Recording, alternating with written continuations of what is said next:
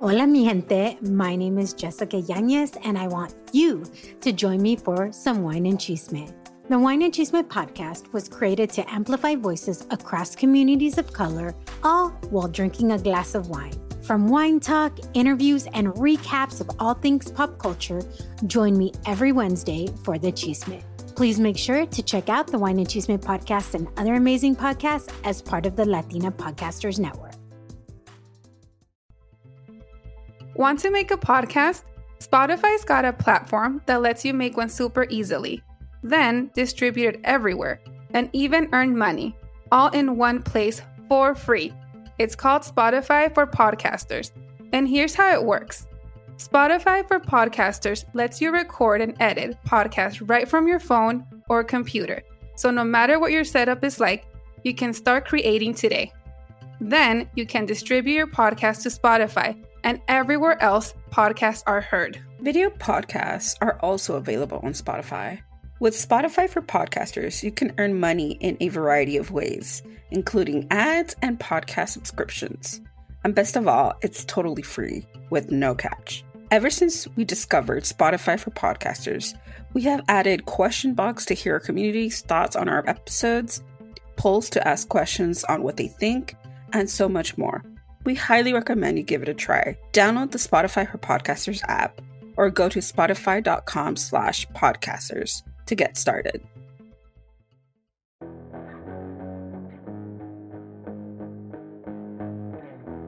Hey everyone, welcome to So Violento So Macabro podcast. This is Ali. And this is Dee. Today, Dee will be taking you to Houston, Texas. When it comes to the American dream, people travel from far and wide to the U.S. for a better life. But what happens when that dream is ripped away by their partner? This is the missing case of Karen Ramírez. Advertencia, la información de este caso puede ser desencadenante para algunos. Tengan en cuenta que algunos de estos casos pueden involucrar menores de edad, abuso, violación o violencia. Escuchen con precaución. Warning. The information on this case can be triggering to some. Please be advised that some of these cases may involve children, abuse, rape, and violence. Listen with caution.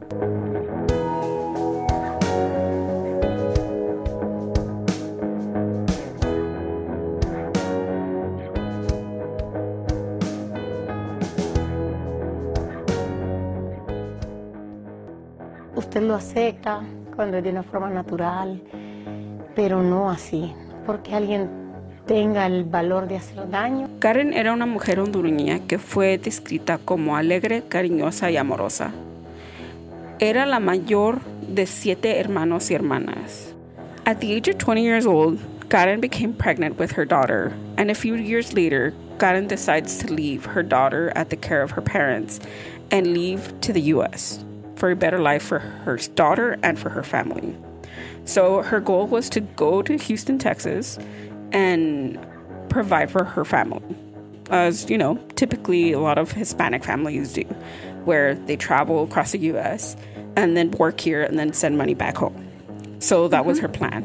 She wanted to do that for a couple of years, and even, like, her thought was either to bring her daughter here or go back home. But that was always, like, her plan. She wanted to just take care of her family and know that they were in a better position in life. When she arrived to the U.S. in 2016, she began living with her maternal aunts. So she had family here, and she was going to stay with them for, you know, as long as she could maintain herself here, she was going to stay with them for a while. But her purpose was to rent an apartment on her own because she really enjoyed her space. So even though she liked living with her aunts, she still wanted to live on her own. Soon after arriving to the U.S., she found a waitress job at a restaurant. Coworkers described her as being very, like, attentive. She was very focused. She really enjoyed her job and enjoyed her coworkers. So for her, it was always very easy for her to maintain her job and have, like, a really good work ethics. Soon after working at the restaurant, Karen meets Miguel Ángel Bueso, a barber who was a regular at the restaurant and who also was Hondureño. And they started talking, having a conversation, getting to know each other, and they realized that they had a lot of things in common. Shortly after they were talking, they ended up getting into a relationship within a couple of months of knowing each other. And by the end of 2016, they ended up moving in together.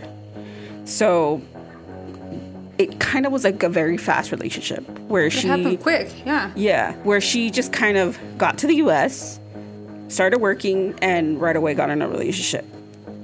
Her mother describes the relationship to be very odd because she never really had the opportunity to meet him or talk to him. It was always kind of very sporadic. So she would, like, whenever she was FaceTiming them or like having a phone call with them, he would come in and out, but he would never like want to get to know her family or get to know like her mother or have a conversation with her mother. It was always very like cut short. And her mom describes that relationship to be very off. She says that when she first started talking to him, she just didn't really like him.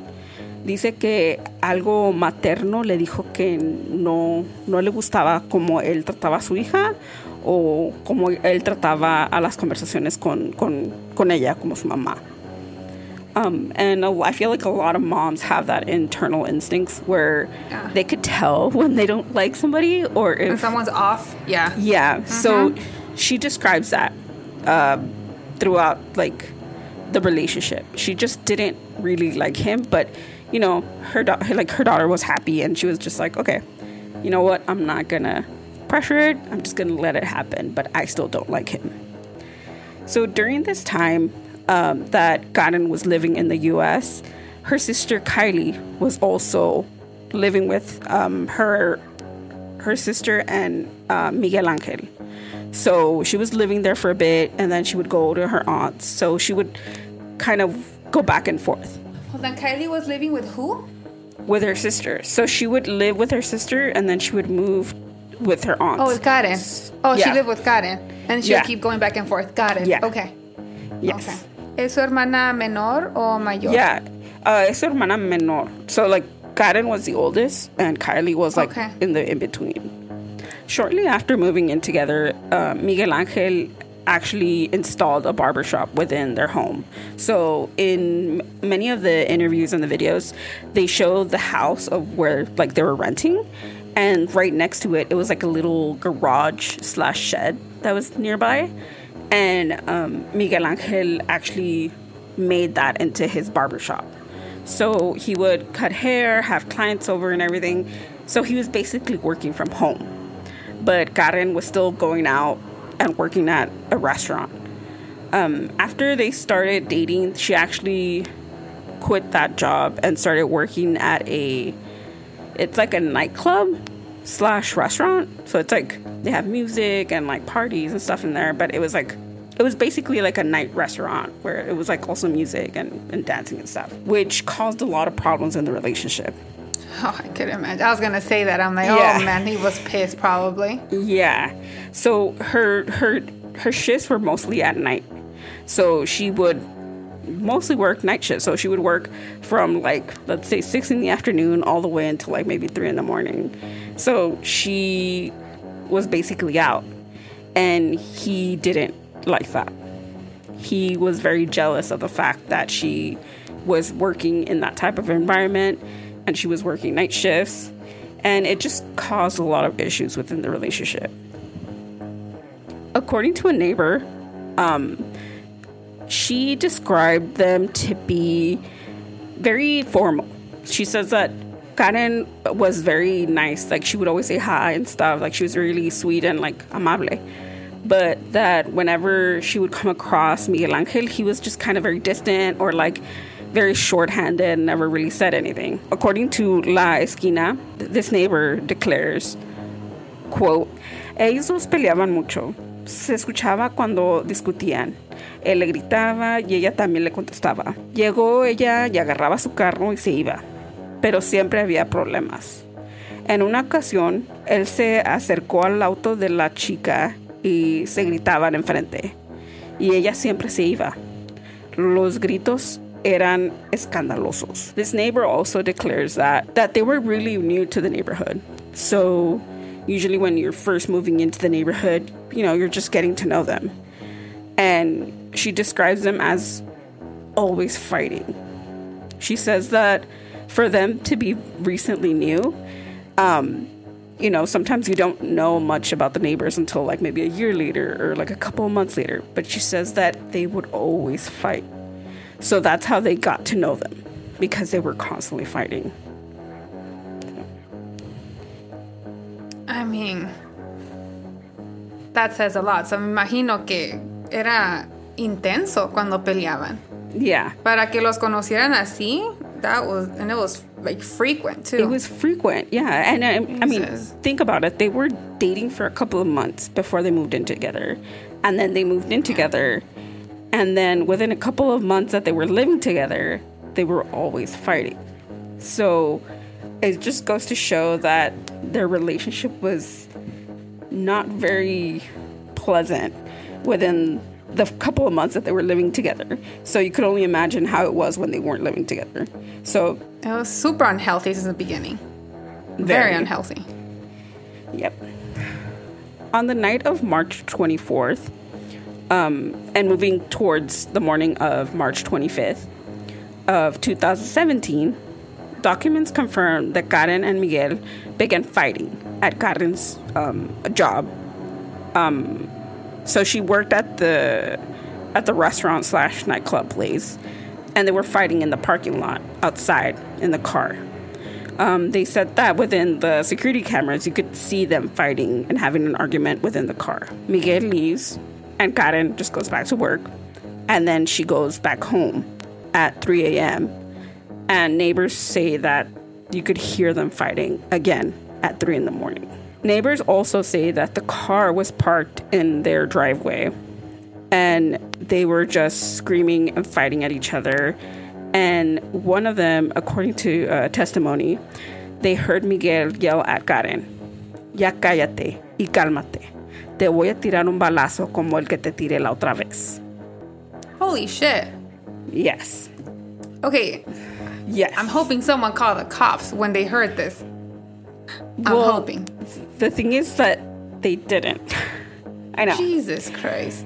But mainly because the fights were so constant that they didn't really think much of it. Yeah.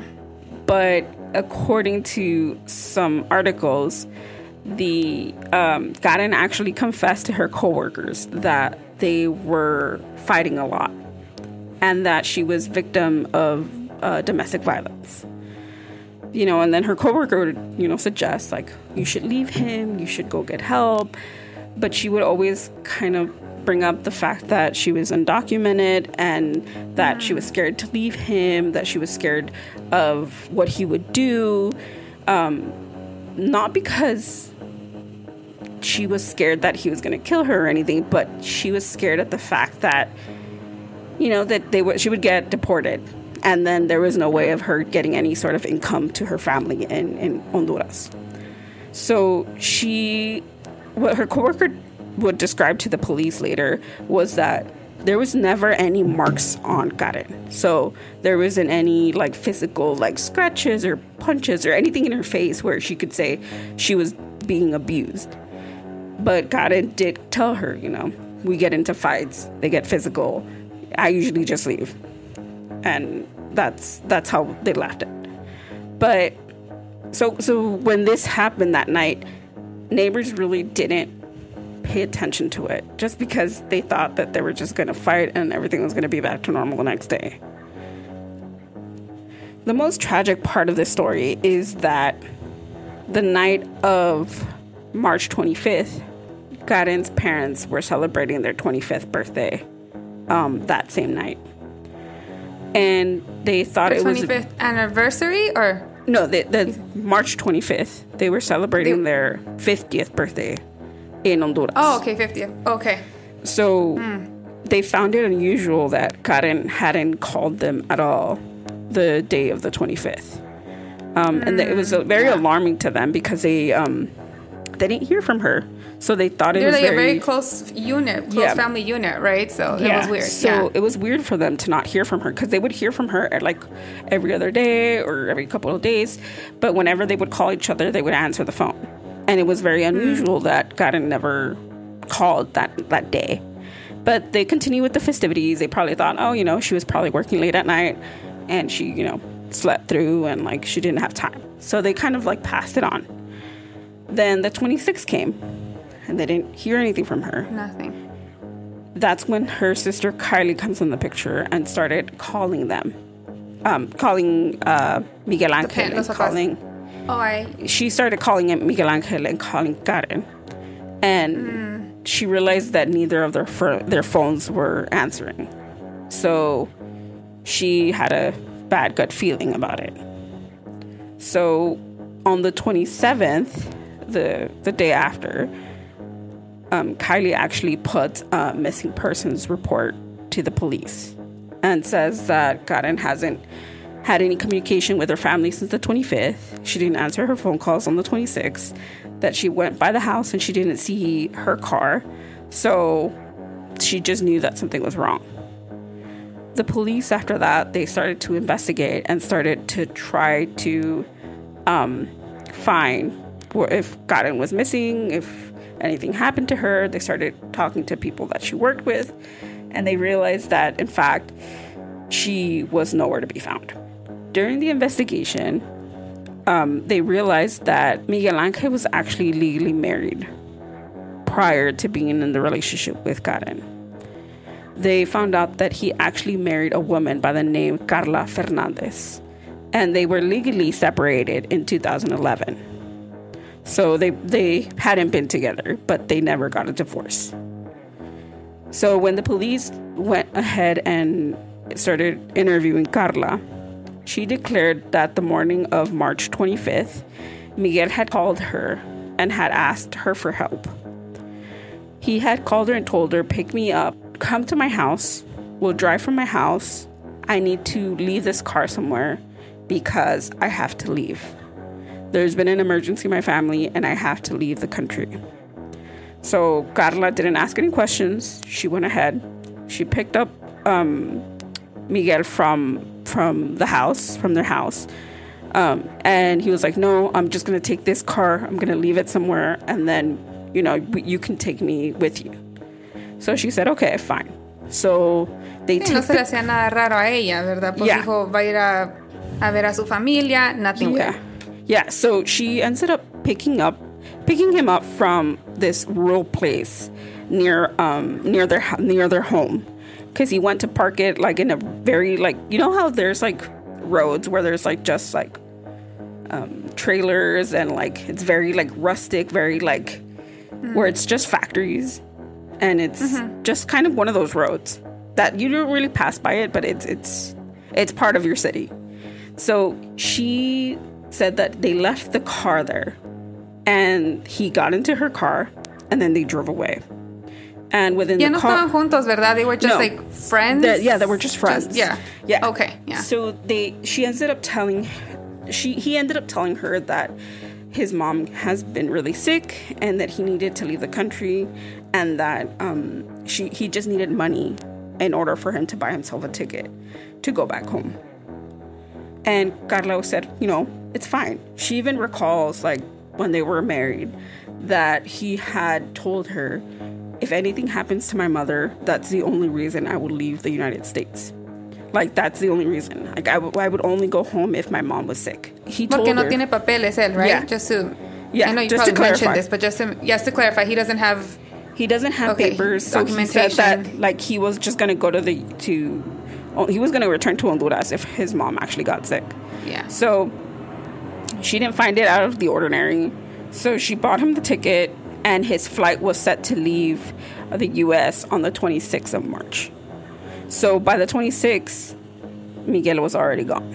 He was out already. Yep. Yeah. By the 31st is when the cops were told about the car. So they had talked to Carla during the time of Miguel and Karen's disappearance, and by the 30th they had found the car. When the investigators found the car, they started inspecting it, and they found blood within the seats, the front seats, the passenger seats. And they opened the trunk, and it just smelled like death. They said that the back of the trunk just smelled like blood and decomposition. Yeah. So they, at the moment when they found the car, they already had a sinking feeling that Karen was dead, because that was her car. She drove it everywhere, and the only person that had access to that car was Karen. Was him and Miguel. According to Fillmore Waters, the detective in charge of her case, he mentions that Karen helped Miguel leave the U.S. without understanding anything, and she didn't know anything that was going on. And the only reason she actually came forward about the missing case was because he knew who he was, and because he just wants them to find her. So she decided to go ahead and tell investigators what she knew about the case. And even her family thanks her for, saying everything that she knew. And they even feel bad at the fact that she had part in this and had no idea what was actually going on. And I could only... Se le hizo raro a ella. Putting the stories together, she was like, okay, something's wrong here. I need to say something. Yeah.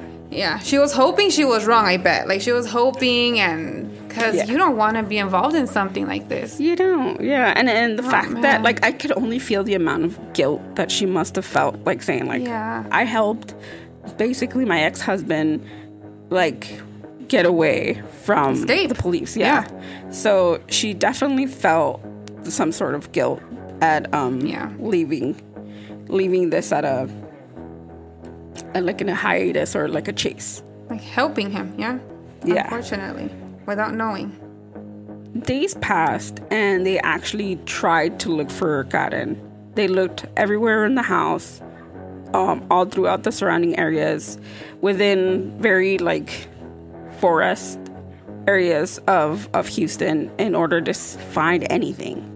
And they found nothing. They kept investigating it, kept looking for her, but nothing was found. They posted posters, missing person posters all around Houston, placed it on TV, and no evidence was ever recovered from the disappearance. So the only thing that they had was to find Miguel Angel. So when they found out that he was actually in Honduras, they went ahead, they traveled to Honduras, and they tried to find his family. When they arrived, his family said that they hadn't heard anything about him, that he never showed up. The only thing that they knew was that he was back in town, and he was working briefly at a barbershop, just enough to get money to leave. What they found out was that he was working in Honduras for a while, grabbed some money, and he left to Guatemala. And in Guatemala, he opened his own barbershop, and he started working from there. Bien descarado, right? Mm-hmm. He was just yeah, I'm living my life over here, working and opening my own places. Exactly. Como que si no hizo nada. Yeah, and the fact that all of this happened, it took investigators almost 5 years to find him, because the family had no idea where he was at, and they kept trying. As you were explaining this, I thought it was months, not years. Yeah, it was years. They never found them, so I forgot to include that in there. But he was actually found earlier this year in April. They actually found him in Guatemala, opening up his own barbershop and working out of his own barbershop. And if you see these pictures on Instagram, you'll notice the difference between how he looked like in 2017 and how he looks like now. And it looks like a completely different person. So even if you try to say well, why didn't people find him? Why didn't people connect the dots or whatever, it looks like two different people.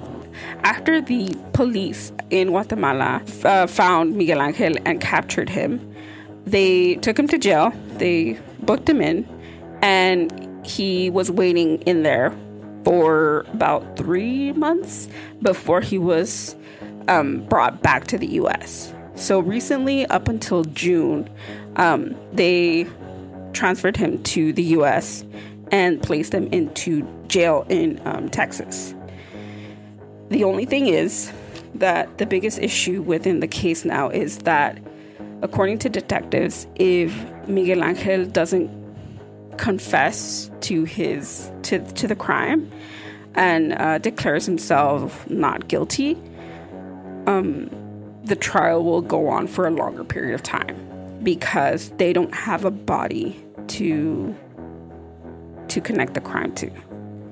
And unless he doesn't confess to the murder or gives like a whereabout of, tells them where she is, where the body is, they will not have a case to present in court, and the case will prolong its time to the point that if they don't find enough evidence, there's a possibility that he can be let go. Released? Are you serious? Oh my God.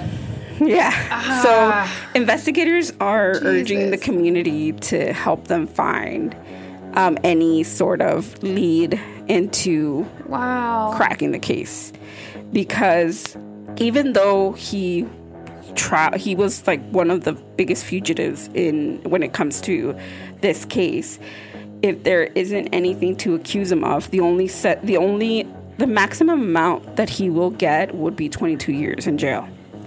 He will, and if he does any good Samaritan services, community service in there, and behaves good, and no se porta mal, y ayuda, it can go. It could be reduced extremely. Unfortunately. So, the Houston police are urging anybody that lives in Houston or within cities within the Houston district to, if you have any details on where Karen's body could be, or any sort of information on where she could be buried or her whereabouts, they urge the community to call the police department at 713-308-3600. And to be honest, that's the most terrifying part about this case, is the fact that this man could probably get away with murder if they don't find her body, because they need concrete evidence that shows that he murdered this woman. Even though, we say the blood's there, it's Karen's blood. DNA, everything. La ex-esposa said all this. Yeah. He fled to Honduras saying his mom was sick. She wasn't really sick. Yeah. And he goes to Guatemala. It's like everything is there. That's what's so upsetting. Like, that you need to have concrete evidence or even a confession in order for... He's not going to confess. Oh, no. He knows that he's not stupid. Confess. He's not going to say anything. He's not going to, face any... Well, not... He will face jail time, but not the sentence not what he should. Yeah, not the sentence that we all wish he would Lo que get. Debería. Yeah. Yeah. Y lo malo es de que, como lo explicas tú, el carro, like the trunk, the way you described it, había mucha sangre. Yeah. Like, there's a lot of blood. So, 5 years later, I don't know how much of...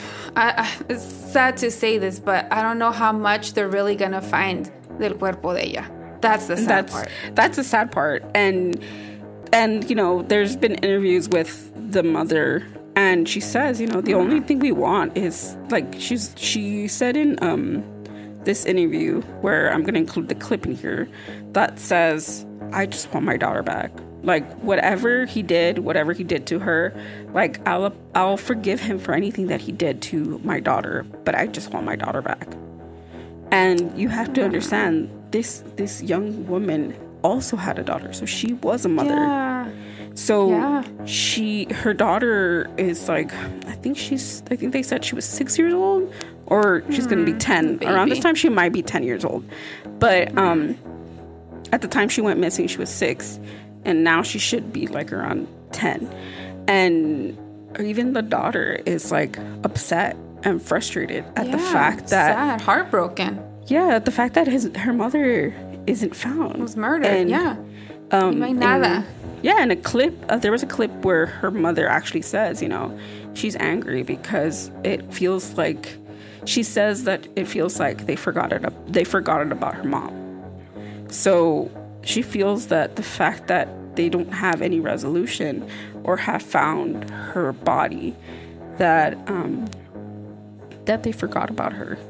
And that's why this case kind of hit home a little bit, because we always talk about these cases where we feel like there's so many cases that sometimes we forget that there's real people behind it.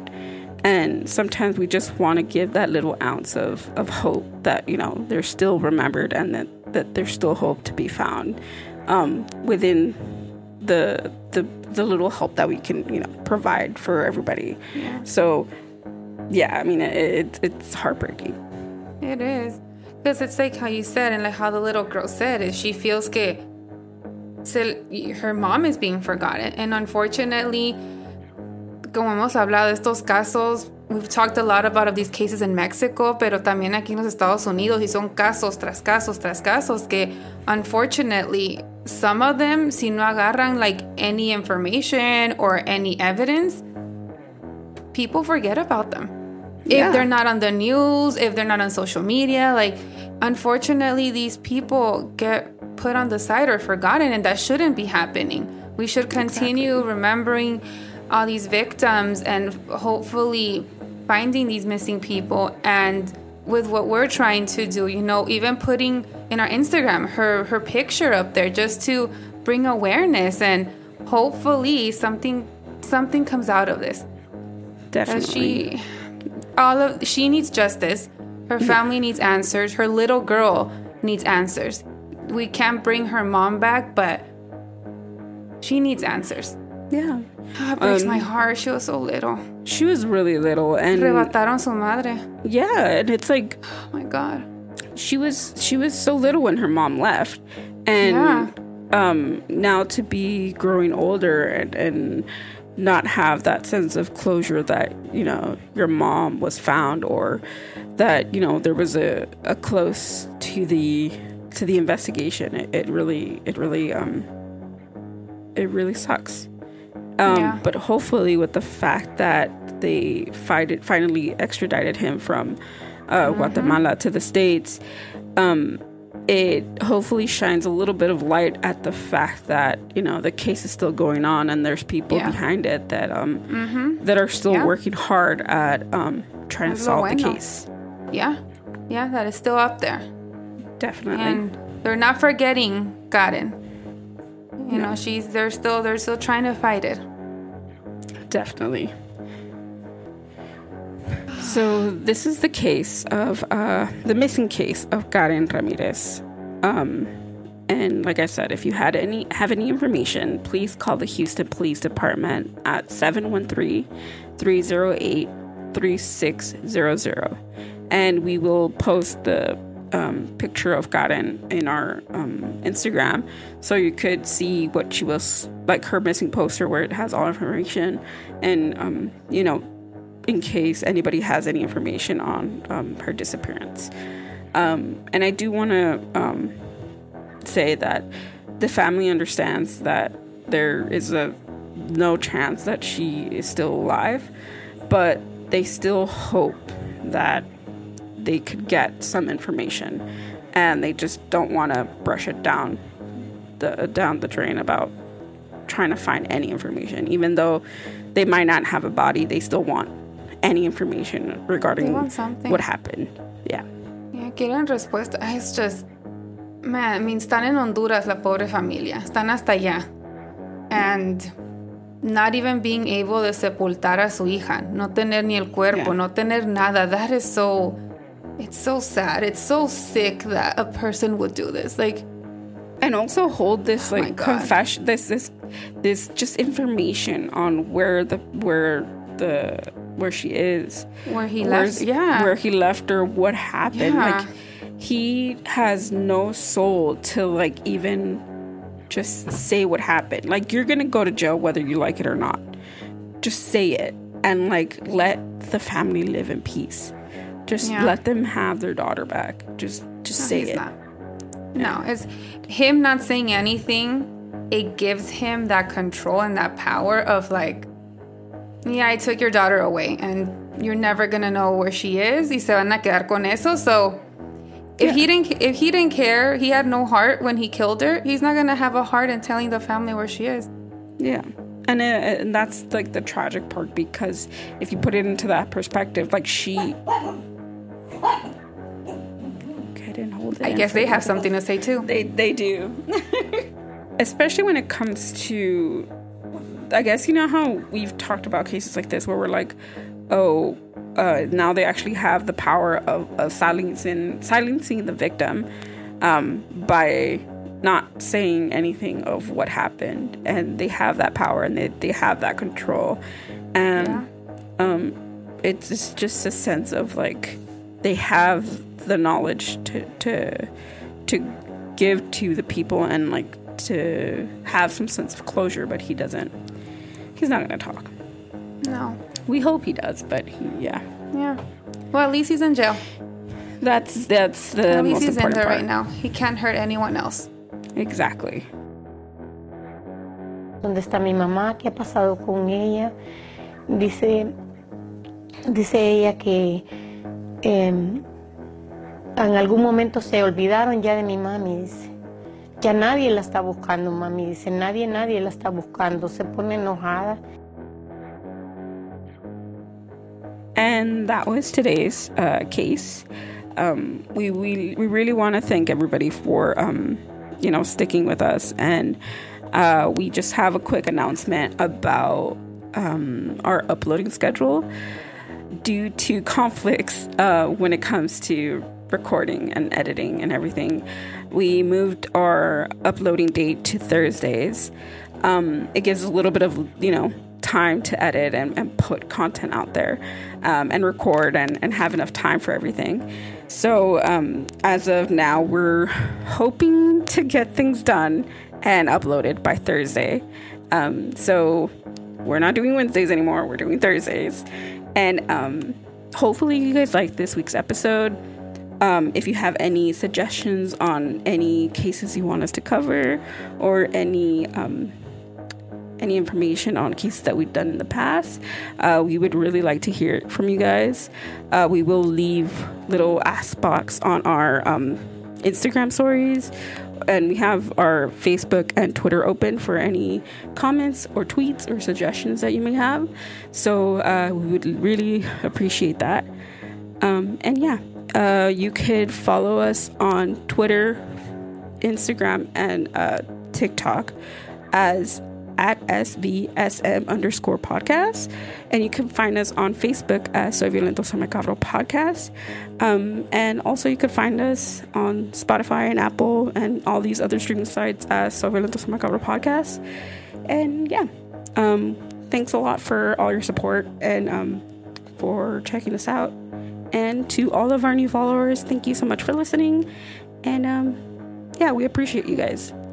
Thank you for all the comments on the videos and the messages you guys have sent us. We read each and every one of you, and we really just want to thank you for all your support. Definitely. And we can't wait to continue uploading some new stuff for you guys. If you have any questions or any suggestions on anything, just let us know. Yep, let us know. Thank you for everything. Thank you for the support. Thank you all for the support, and we'll see you guys next week. All right. Bye. Have a good rest of your week. Bye. Stay spooky. Bye.